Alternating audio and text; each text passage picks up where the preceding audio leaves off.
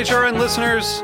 As we celebrate our 15th year, we are deepening our commitment to giving voice to the next generation of food systems storytellers, and we need your help. Our internship and fellowship programs help activate new possibilities for underrepresented and underestimated young people through experiential journalism, audio engineering, and production training. Through these unique programs, HRN helps food equity stewards build essential workforce readiness skills that expand their potential and foster economic mobility. Please consider supporting these critical programs. And with a minimum donation, you can be entered to win a dinner for two at an amazing restaurant in one of 8 cities and tickets to a concert at a great venue in one of those cities. We have incredible partners across the country who have donated, as they also share our passion for helping to educate the next generation of food systems storytellers. Check out heritageradionetwork.org/15 to donate and enter to win today. That's heritageradionetwork.org/15 to donate and enter to win today. And make sure you donate before March 31st. Thank you. This episode is brought to you by Roberta's, home of Heritage Radio Network for 10 years. Learn more about Roberta's at robertaspizza.com.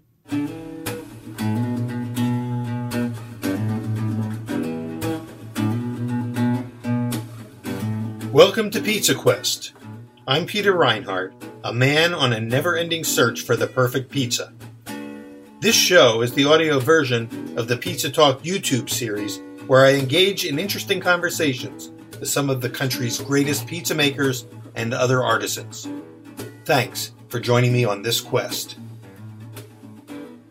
I'm Peter Reinhardt, and we're here with Apollonia Poilâne, coming to us from Paris, France. I'm holding up a eternal loaf. This is the pillow loaf of the famous iconic Poilâne.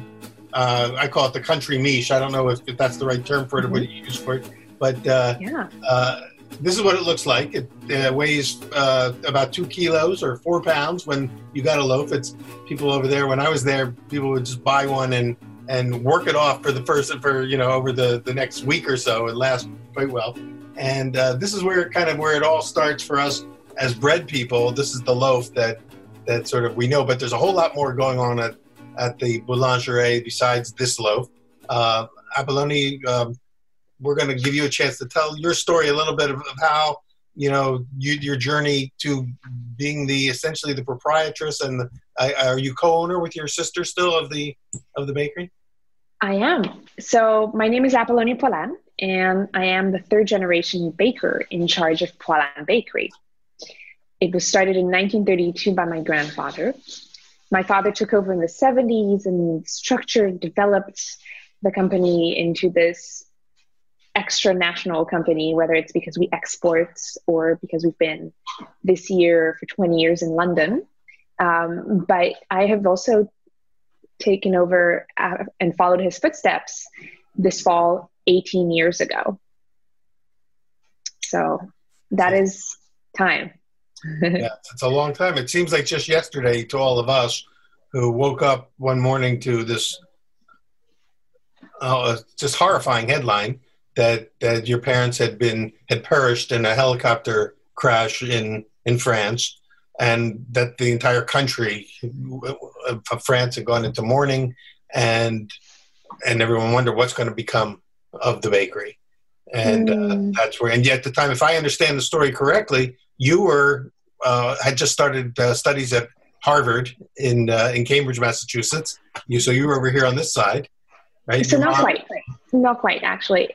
So I was taking a year off before I went to college. So I was actually working in the bakehouse. Around the time my parents passed away, as you mentioned, in a crash. My father was passionate and professional grade pilot, and I received the news on October 31st that their helicopter had crashed. And the natural thing for me was, well, I will be stepping up and will be in charge of the family's business, because even though it's much, much sooner than what I had planned for, this is where I'm going in life. And this is my life and project and ambition.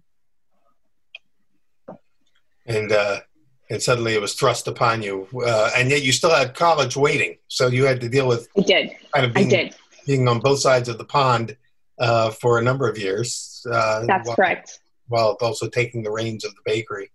Yes. So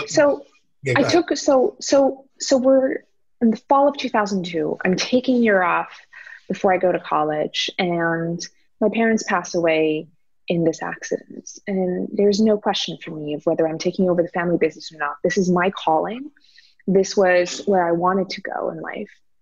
I stepped up, and I had about 10 months ahead of me to decide what I was doing with my college admission. And being admitted at Harvard, helping very, very much my decision. For 4 years, I commuted between Paris and Boston, rounding back on my end of the world, the college and students and friends. My copains with whom I would share bread every week when I had my weekly bread delivery, and we went to, and they would go and visit, and I would take care of my family's business. And in 2007, I graduated with a degree in economics, and I have resumed to a full-time job at the bakery without homework. Yeah, right. But now that you are back, full-time at the bakery and have been, do you get time to actually bake, or are you also mostly running the company? Yeah. So because once I graduated, I had literally more time to be baking and engaging in other activities and passions to further develop the family's business, but also just, like some of my college mates were engaged in extracurricular activities, sometimes at a professional level. My activity was my bakery. Once college was over, that was time that was freed up to work in the bakehouse. And that's where you'll typically find me on a Saturday. And I'll do this both to further my practice, but also to develop new recipes. Because I firmly believe that if you want to develop some R&D, if you want to work on new products, you really need to understand how they're going to insert themselves into our reality, our stone, our brick oven, using our stone ground flour, using our hand methodologies. And that's can't really be done in the lab, where it would be so much time wasting adapting it then to bakehouse that I feel like we might as well work there. So yes, I still work in the bakery, and I can tell you it is one of my favorite places. Yeah. Even on a warm day where it can be absolutely wretched hot outside, the bakehouse may be steaming hot, but it is a place where you feel enveloped by the heat. Yeah. It's the heat that nurtures you. It's a heat that makes you feel at home. And it's no surprise that it has, over the years, developed this environment that favors the production of our breads. Yeah, like just the natural microorganisms that probably exactly happily live in the walls and everywhere. I think there's some happy organisms down there. When I had my bakery many years ago, Saturday was always my favorite day too, because it was the day that I could be the head baker, and I could be baking and doing, whatever development work, but also just do the production of the day and not have the distractions of running the business, and having a phone call, exactly. So it was the day I always looked forward to. And so I totally get that. And speaking of new products, so you last year came out with this book. At least, I don't know if this was first written in French, or was this always an English kind of project? No, it was. So I went to college, and this is where I did a lot of writing work. So writing in English came all the more naturally, that I also wanted to tell the story of the family's bakery in English, because we didn't have an English language book. I had a summer experience where I had kept the bread for over a week, which when I advertised people to eat it within, around 5 days. And so my thought process was, I need to share with the world my admiration at my grandfather and my father's work, at how enthusiastic I can be, having been at that point over 10 years into the family business and or at the head of the family business, but having, essentially worked there all my life, or having just from the crib my parents made for me, which was converted baker's basket, to my Wednesdays and Saturdays afternoons spent learning how to count in the bakery, or preparing all of the orders, or helping out with the admin. And so all of that just really fueled my desire to share a little slice into what the bakery is like. How does it feel from morning until midnight? And so that's why the book is structured around the morning, the time where I usually work in the bakery, the day, and how to enjoy bread from the crust to the very last crumb. And also how over the years I really developed my outlook on bread, how I see my craft as that crossroads between cereal grains and fermentation, and how that has led me to work on my cornbread, my 100% corn flour breads. And is that a new other experimentations? A product that you brought into the bakery, or was there one there? Yes.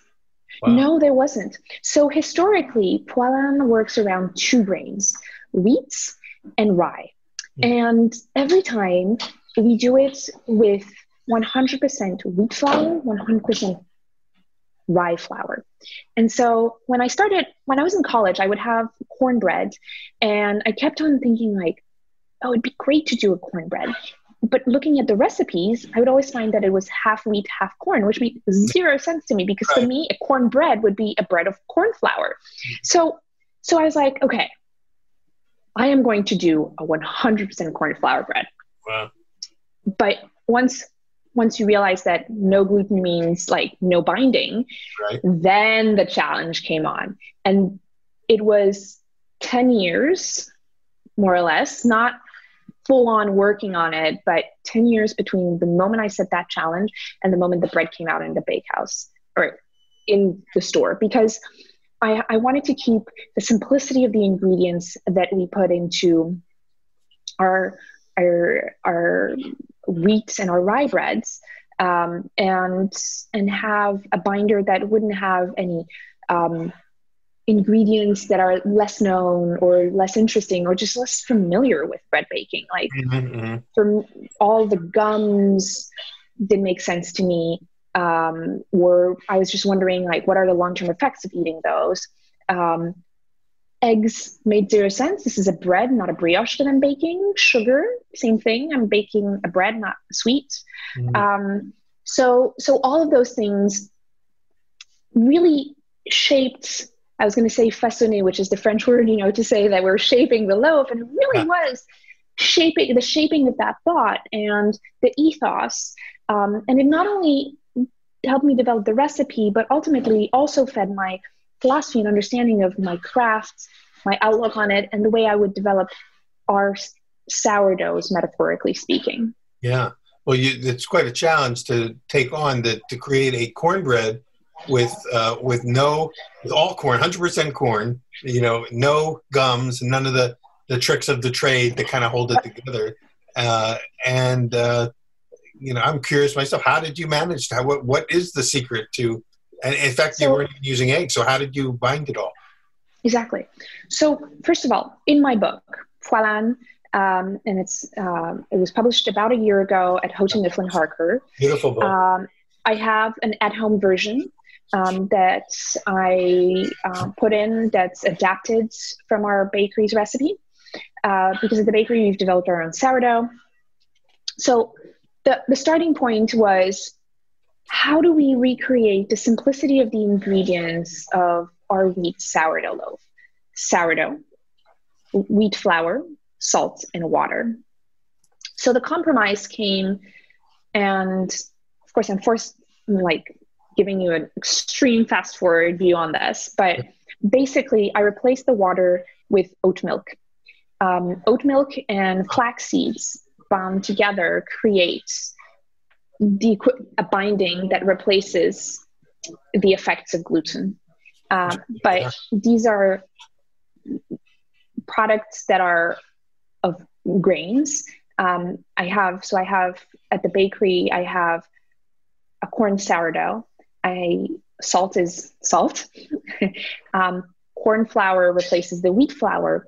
And instead of water, I have a combination of flax seeds and the oat milk that creates a binding. So it's a bread, and it's a bread that will keep a little less long than my wheat or my rye sourdough breads. It only keeps for 3-4 days, which is still more than a lot of the white breads or the smaller formats that you can find.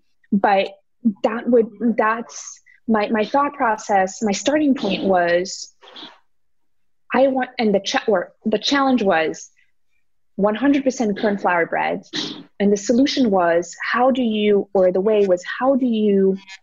keep the simplicity of the ingredients that I have in my wheat and my rye breads to stay to the essence of who and what Poilâne does. Yes.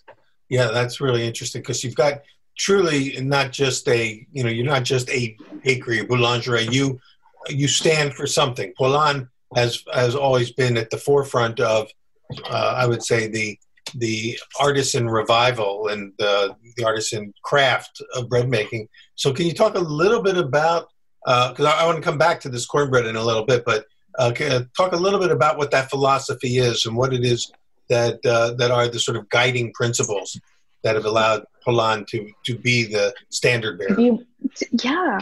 So when my grandfather started in 1932, Poilâne was a neighborhood bakery in a neighborhood that was up and coming, where our clients needed something that would feed them and that would keep. And those were the qualities that my grandfather found and offered to our clients at a time where a typical bakery would offer smaller formats and wider breads, aka the baguettes.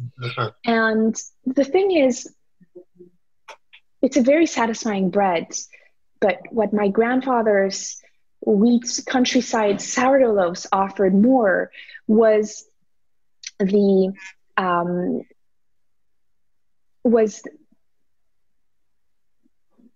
taste, was a fulfillment, was also just the sheer legacy of one batch to another, because we were using sourdough and not yeast. Yeah. My father really structured the business and developed this understanding that bread really is linked to just about anything. And it's important because it means that from the library of books on bread that he collected to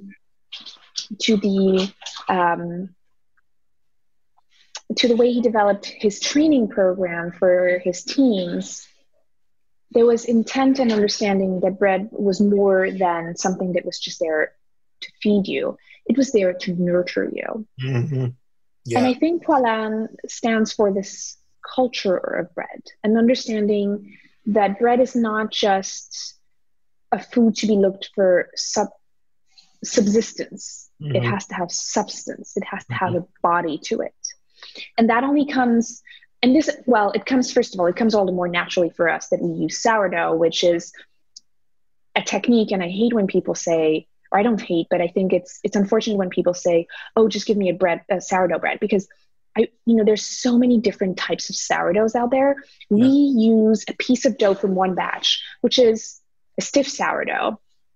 And I know you know this, Peter, but I do want to make sure that our audience here understands what's specific about the Poilâne sourdough. It literally is a piece of dough from one batch. We keep aside. We let to ferment to become sour, hence the word sourdough. And it is a technique to start the following batch.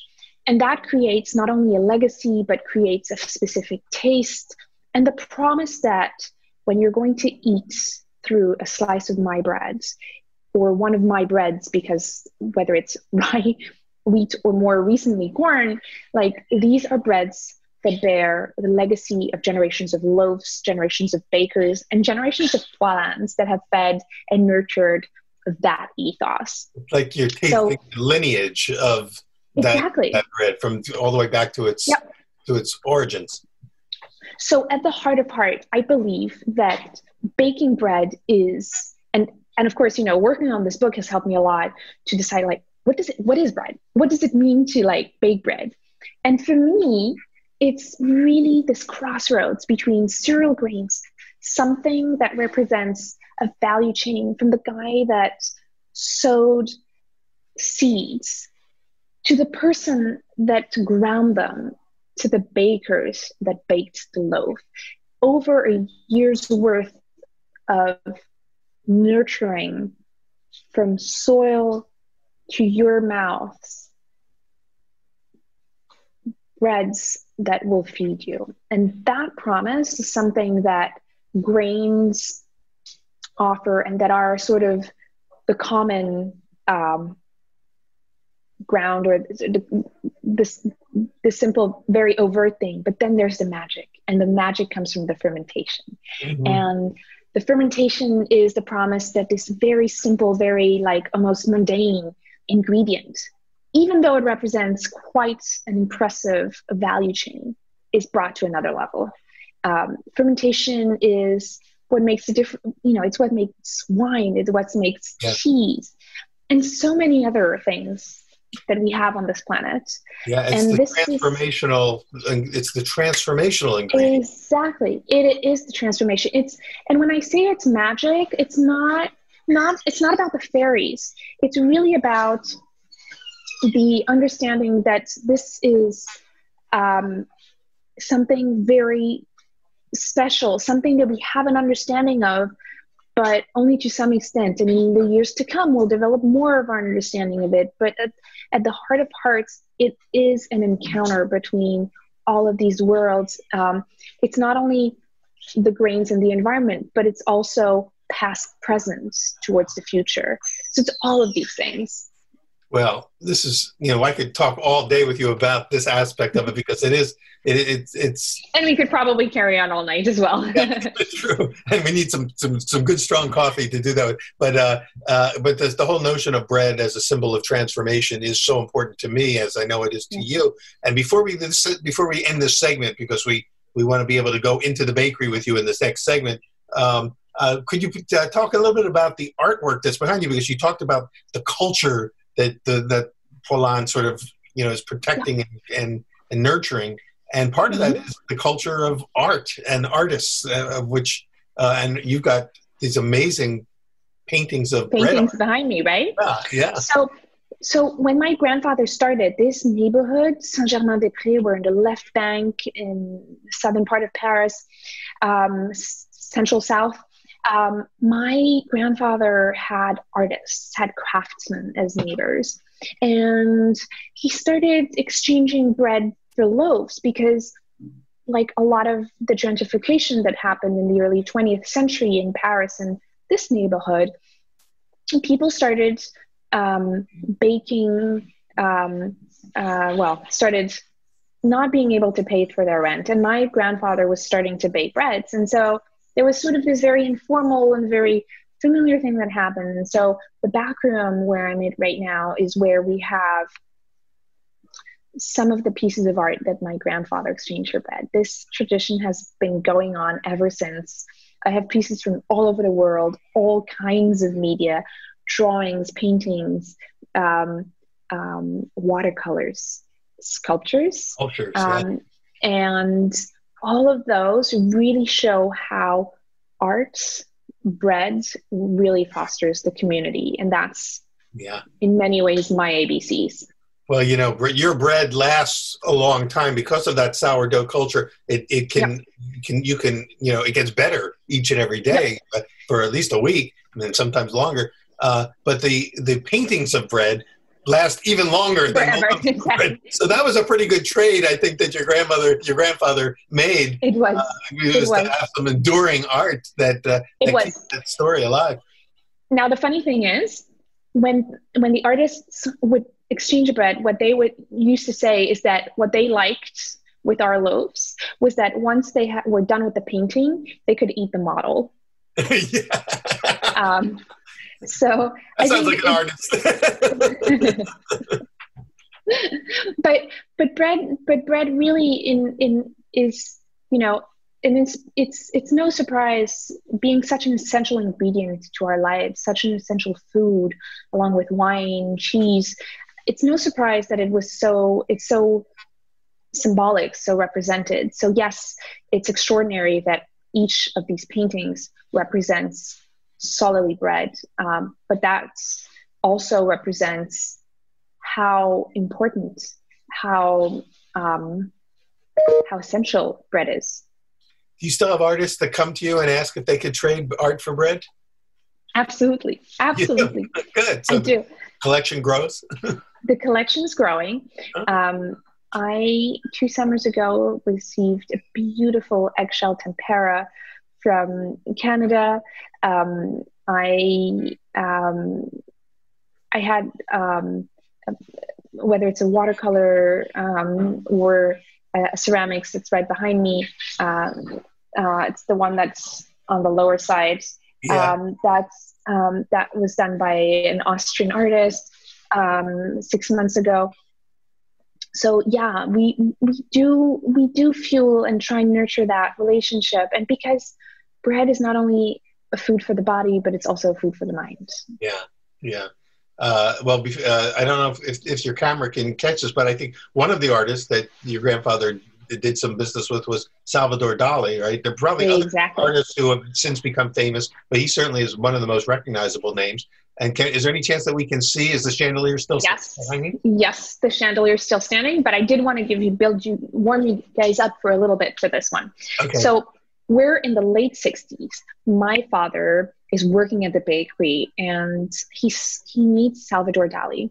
And the Spanish artist and the Parisian baker get along quite well, to the point that Salvador Dali starts asking my father to make objects made out of bread. So it starts with simple things like a bread frame. Mm-hmm. But then in 1971, he asked my father to make a whole bedroom made out of bread. Wow. Now, imagine my father in his early 20s thinking, this guy who's absolutely world famous is asking me to make a whole bedroom made out of bread.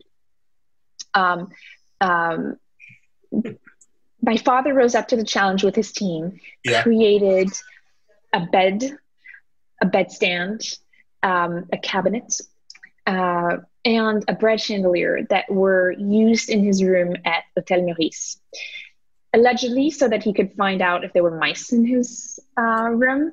Now, you can go on YouTube and find a really beautiful, beautiful segment of my father and Salvador Dali reading the furniture. But since then, in the back room of the bakery where I'm standing right now, we've had a bread chandelier as a wink to that experience. So I'm going to tilt my camera so you can see it. Okay. All right. Yeah.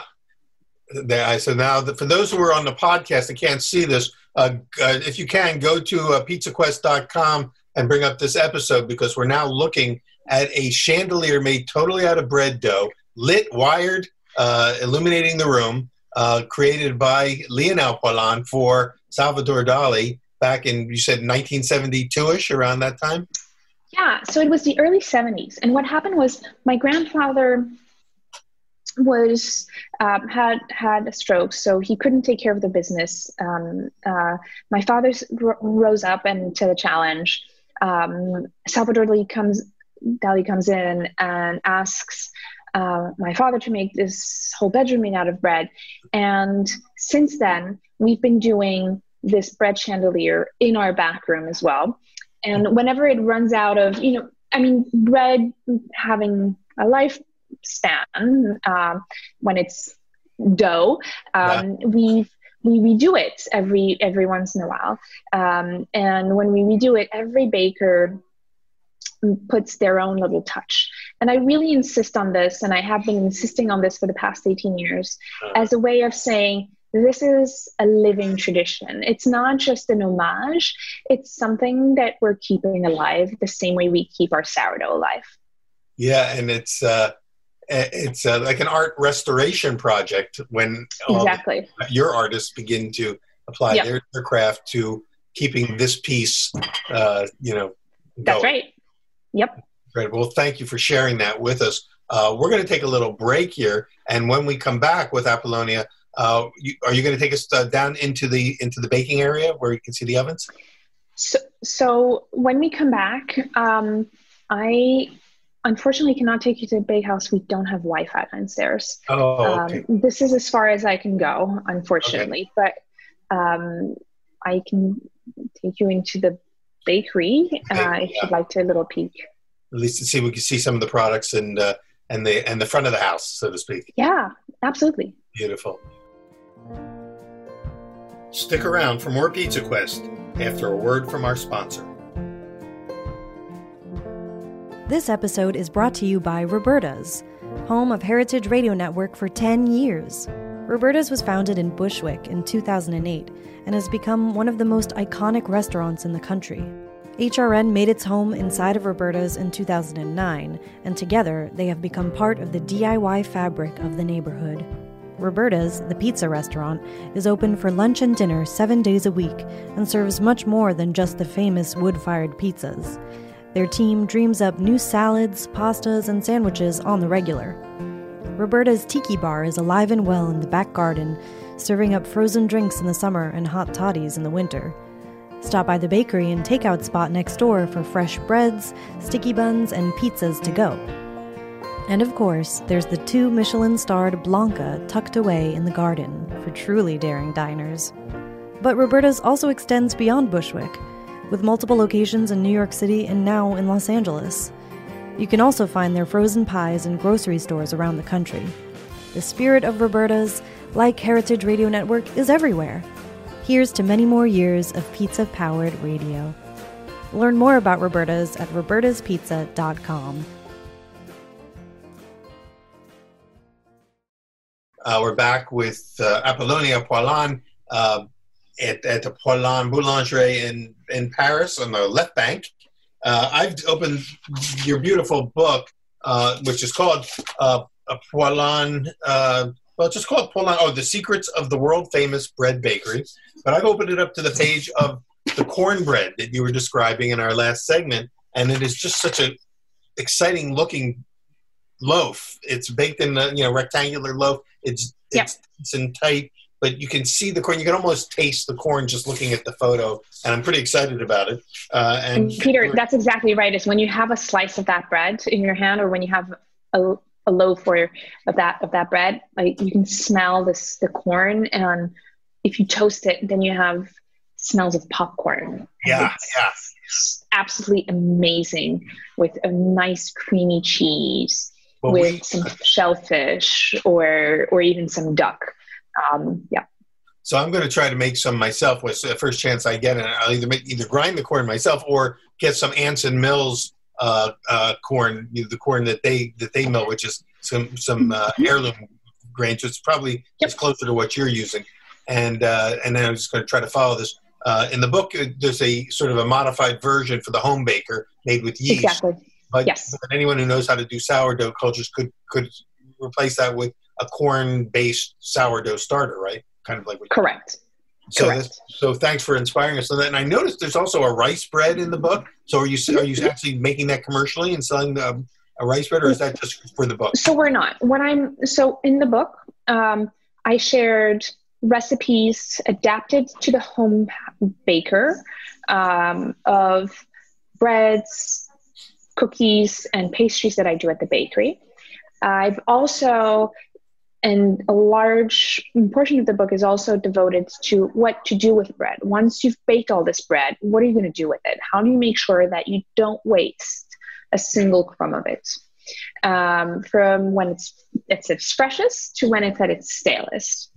Because I really believe in what I call bread cooking, using bread as an ingredient, not only as a food.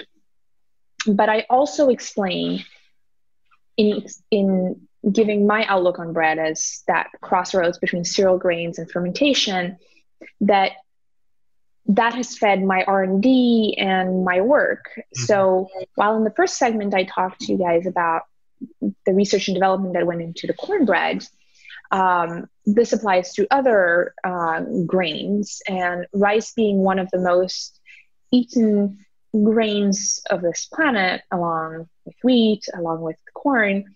I thought it would be really interesting to share some of the tests and trials that I do, not only to explain the spirit in which I work, but also to inspire you, reader, listener, experimenter, or just food lover, of what is bread and what kind of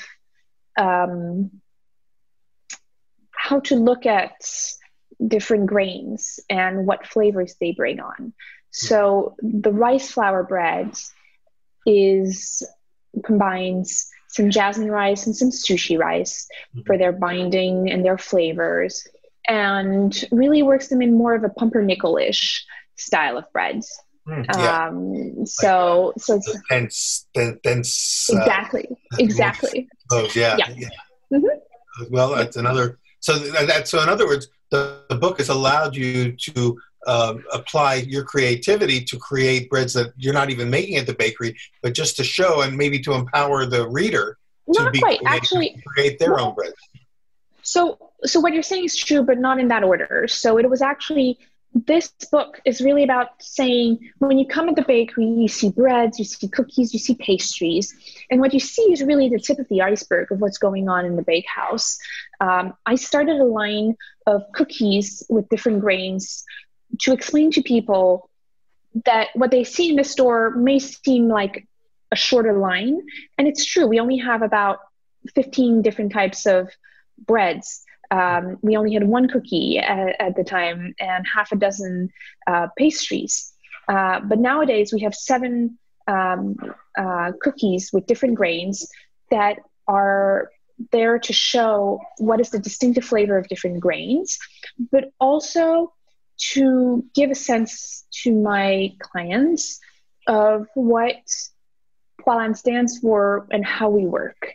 Because what I realized was, when people come to the bakery, oftentimes out of routine and on either side, client and us, we tend to gravitate towards the same, our favorites, our slice of neat sourdough bread that's toasted and slabbed with a little bit of honey for your morning toast, or the little canapes you're going to make out of a slice of my rye bread with some fish pâtés or whatnot, or a cheese platter for which you'll use my rye and raisin bread, or maybe my corn and hazelnut breads. Mm-hmm. But how can I convey all of the work that's happening behind the scenes to my clients? And so all of that has been popping up in the form of products like my cookies, and I have this range of cookies. But the book actually really sort of wants to share with my audience a little bit of what's going on in the bakehouse and just how much creativity goes on.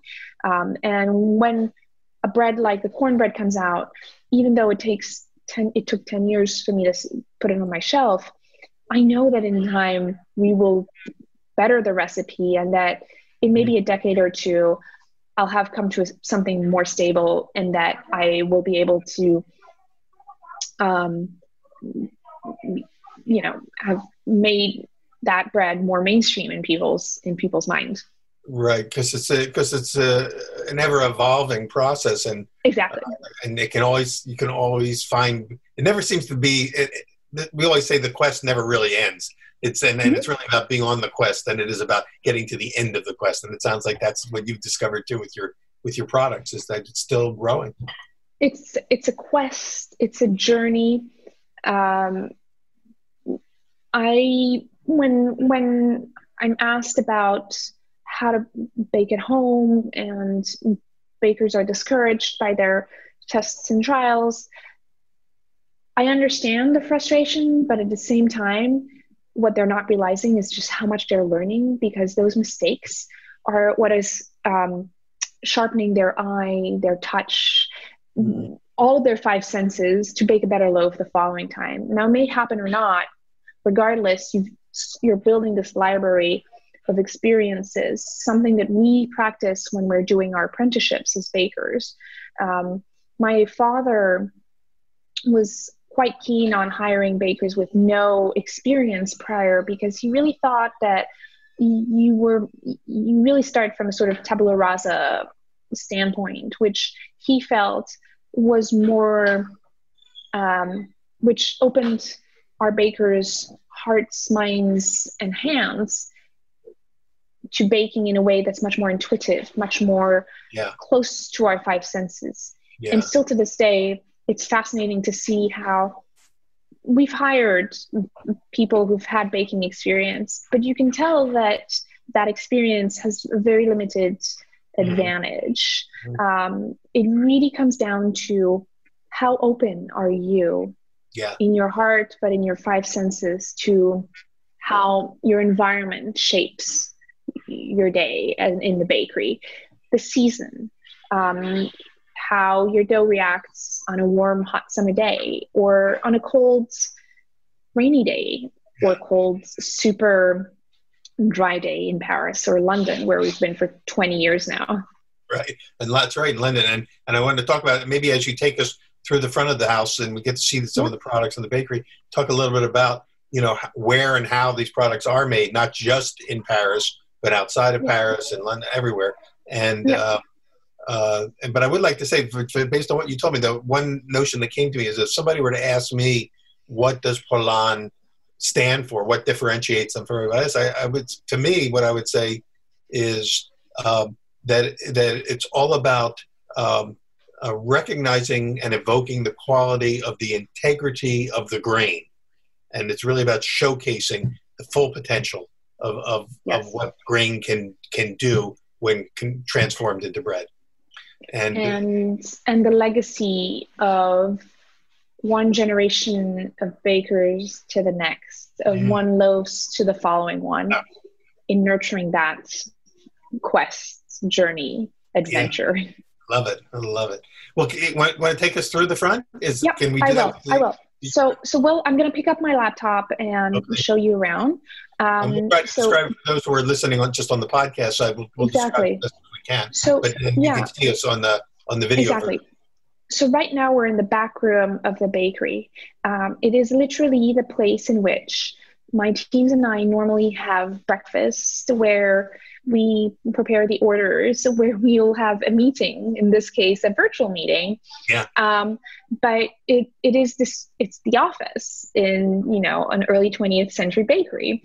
Now I'm going to go outside. I'll open the door and I'll switch my thing just because so I don't cover my face in front of you guys and muffle the sound for sanitary purposes.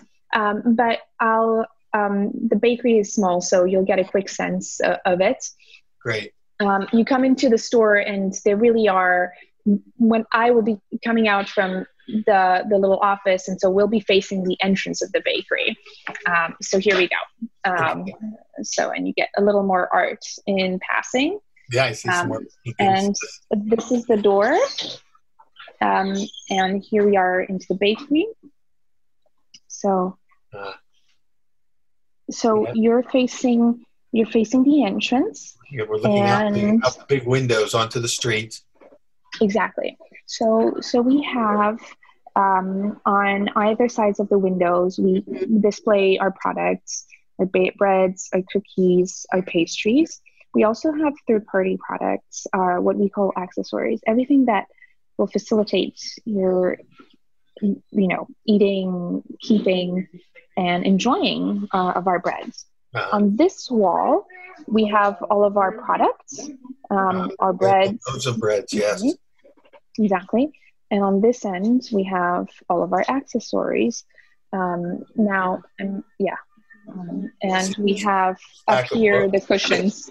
There's the cushions, the little pillow cushions, the new book. the book and the cushion. I'm just going to show you because it's got the P now. For mine, yeah. You have Peter. You have really an heirloom. You have the I have the freshest batch. Yeah, beautiful. All right. Out of courtesy for my clients, please don't hate me for moving back to the back room. Just to respect their privacy and also to respect the sanitary methods we've taken. A glimpse of some of the breads, including the two breads that I remember from my visit 20 years ago. Were the rye breads and the big round and the wheat breads. Yeah, and then you mentioned cookies. So you have a number of cookies that are out there now as well. And do you do other anything like pastry type breads? Are you exactly croissants or anything? So we have breads of wheat, breads of rye, breads of corn. We have another family of products, which are the cookies. We have 7 grains that we turn into little sablés. This Normandy, where my grandfather was from, textured, sandy textured cookies. And then we have our baker's pastries. In this country, we call those cookies sandies. Sandies? They're like sandies here. Yeah, the pecan sandies, things like that. So we have another line of products, or another family of products we have and carry, is what we call baker's pastries. We bake all of our products from bread to cookie to pastry in our wood-fired brick ovens. Now, these are big beasts, and they limit what we can do as far as pastry is done. So we do apple tarts, we do apple turnovers, we do custard cake, and then we do what we call in French un gâteau de voyage. In English, some will call them quick breads. I'm not sure how good a translation is of that, because for us, they're sweet. They're sweet loaves. They're cakes. And we literally in French call them des cakes, which is a French version of the English words. Yeah. So all those different products, but you say you still are able to bake them in the wood-fired brick oven? Exactly. You don't have any modern deck ovens, gas-fired ovens? No. So they're all, so our brick ovens are these 100-ton heavy brick wood-fired ovens. There's one opening in which we enter in every loaf, the baking sheets of cookies and pastries. Everything is baked in those. It's the heat of these ovens is quite extraordinary. It's very dry. It's super hot. I was about to say steaming hot, but that's not the case. At the entrance of the oven, there's a little bowl in which we put water, which gives the little steam, and gives the extra luster to the bread. But those ovens are really beautiful because they really require from the baker to dialogue with what the heat and the weather it is outside, because of course, they react in a different way. When they cool down, they retract, and when they heat up, they expand. And that's what makes for an interesting heat, an interesting and specific quality of products in the end.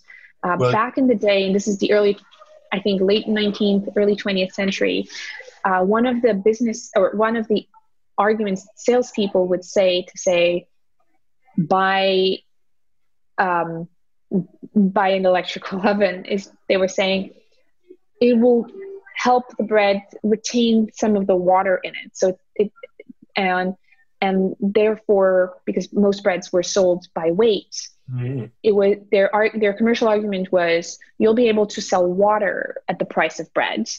and I mention this because it's really important to say different ovens have different qualities, and you work and we've developed our baking practice around ours. And yes, it limits our pastry range, but really at the heart of hearts, we are about developing these doughs, these sourdoughs, and that's our know-how. Now, in your bakery there in Paris, Yep. you can only do so many loaves a day, maybe a few hundred, but your breads are being sold all over and being shipped. So my recollection of when I was there, it was I think it was Bièvre, a suburb of Paris. Your father had built this manufactory, this big sort of round building with 24, if I get it right, I'm not sure if I'm remembering correctly, so correct me, but like 24 individual baking stations, each one to be helmed by a baker. And each baker would be responsible for essentially recreating the same output that the bakers that is working downstairs in your Paris bake shop would do. But basically, so that instead of trying to mass produce the breads by systems, they were all handcrafted the same way as in the mother house, but then Exactly. 24 of them. And so all of a sudden, it's like a whole lot. And 35 years later, it's still the case. So we have 4 bakeries in Paris. We have 1 in London, and our bakeries produce throughout the day so that we can cater to clients' demand, reduce any waste. Outside of Paris, we have 24 of these ovens, same system. And as you said, it allows us to really respond to demand and, up production if we need it, or when it's a slower day, have less bakers, create less or bake less batches. And that makes for not only like efficiency in terms of the number of loaves we bake, and that's important for wastage purposes. We're not just overproducing and then letting it see where it goes and then try and waste manage. No, we produce to not waste the ingredients and a year's worth of work from the grain to the flour bag, and let alone the baker's work. So that's one thing. And those 24 ovens and manufacture were created by my parents. My mom is an architect and my father as a baker, and both of them really combined their talents and their know-hows to create a place where they could produce a purely artisanal quality and organization, yet allowing them to bake quantities that were significant, that could respond to demand. It was a genius design. It was designed so beautifully that I still think of it, 20 years later in wonderment and awe. Well, it's genius design. It's a craft and a know-how and a way of going about our craft that allows for it. And you know what's the best part about it is that 35 years later, it still works. It's the same method. So that means it's time proven. Yeah. And, there's so many plants and factories out there that, basically the minute it's finished, a new extension is done, it's obsolete already. This place has been around for 35 years and works. And it's still going to keep working. I mean, the indelible memory I have of it is in the center of this round building with these 24 stations sort of around the perimeter. In the center, there was this humongous pile of firewood. Yep. That was just built in, and then there was kind of like a claw. So that's our stock. That would come down, grab the wood, take it to a chute. The wood would pop out on the other side of the wall in the little individual bakeries, where the baker would then gather his wood, stack them, and prepare his fire. And every station had their chute of wood coming through from this giant pile. It was like Willy Wonka land for breads. That's absolutely 100%. It's a Willy Wonka of bread. And my parents chose the word manufacture because it really represents the fact that our human hands are our main tool.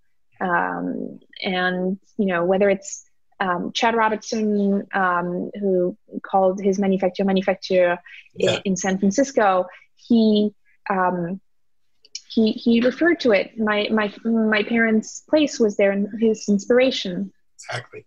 Pierre Hermé, with his manufacture in Alsace, had the same inspiration. My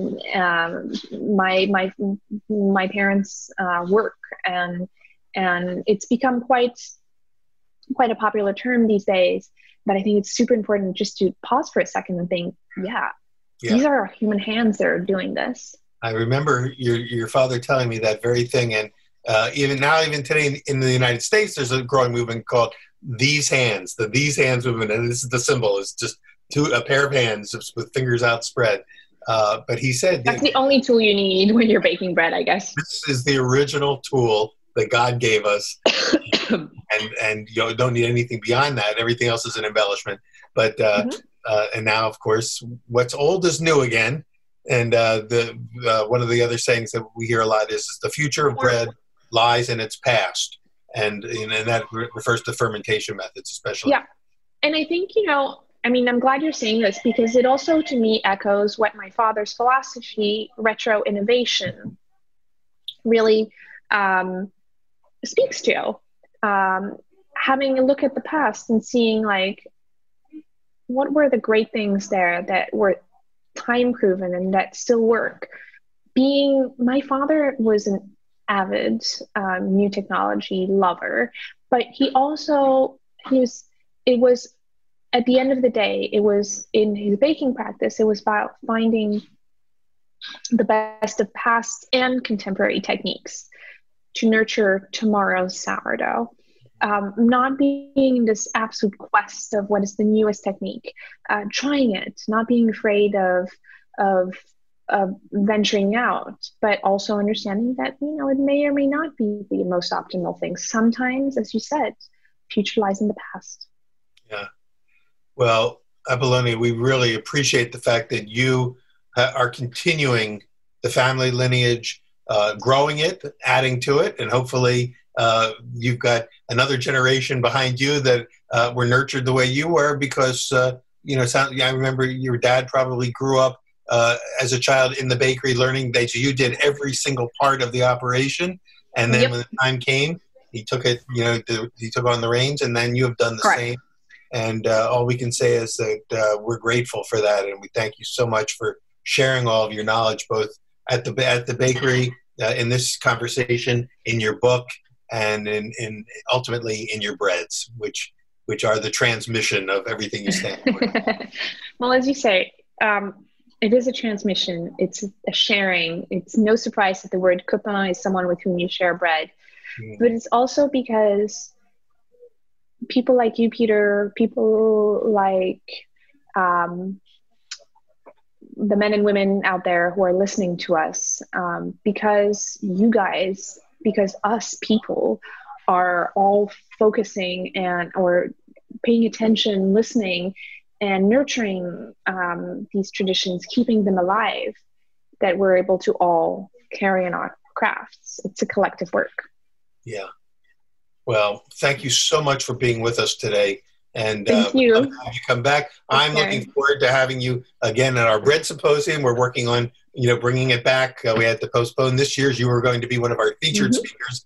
So we're going to have you as a featured speaker in 2021, when we bring it back into our virtual symposium. So unfortunately, we won't be able to fly you over here to do it in person, but we'll bring you over just like we did today.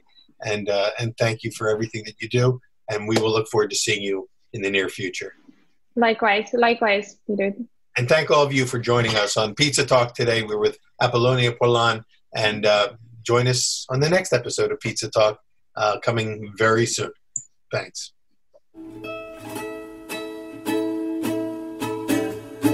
Pizza Quest is powered by Simplecast. Thanks for listening to Heritage Radio Network, food radio supported by you. For our freshest content, subscribe to our newsletter. Enter your email at the bottom of our website, heritageradionetwork.org, and connect with us on Instagram and Twitter at @heritage_radio. You can also find us at facebook.com/Heritage Radio Network. Heritage Radio Network is a non-profit organization driving conversations to make the world a better, fairer, and more delicious place. And we couldn't do it without support from listeners like you. Want to be a part of the food world's most innovative community? Subscribe to the shows you like, tell your friends, and please join the HRN family by becoming a member. Thanks for listening.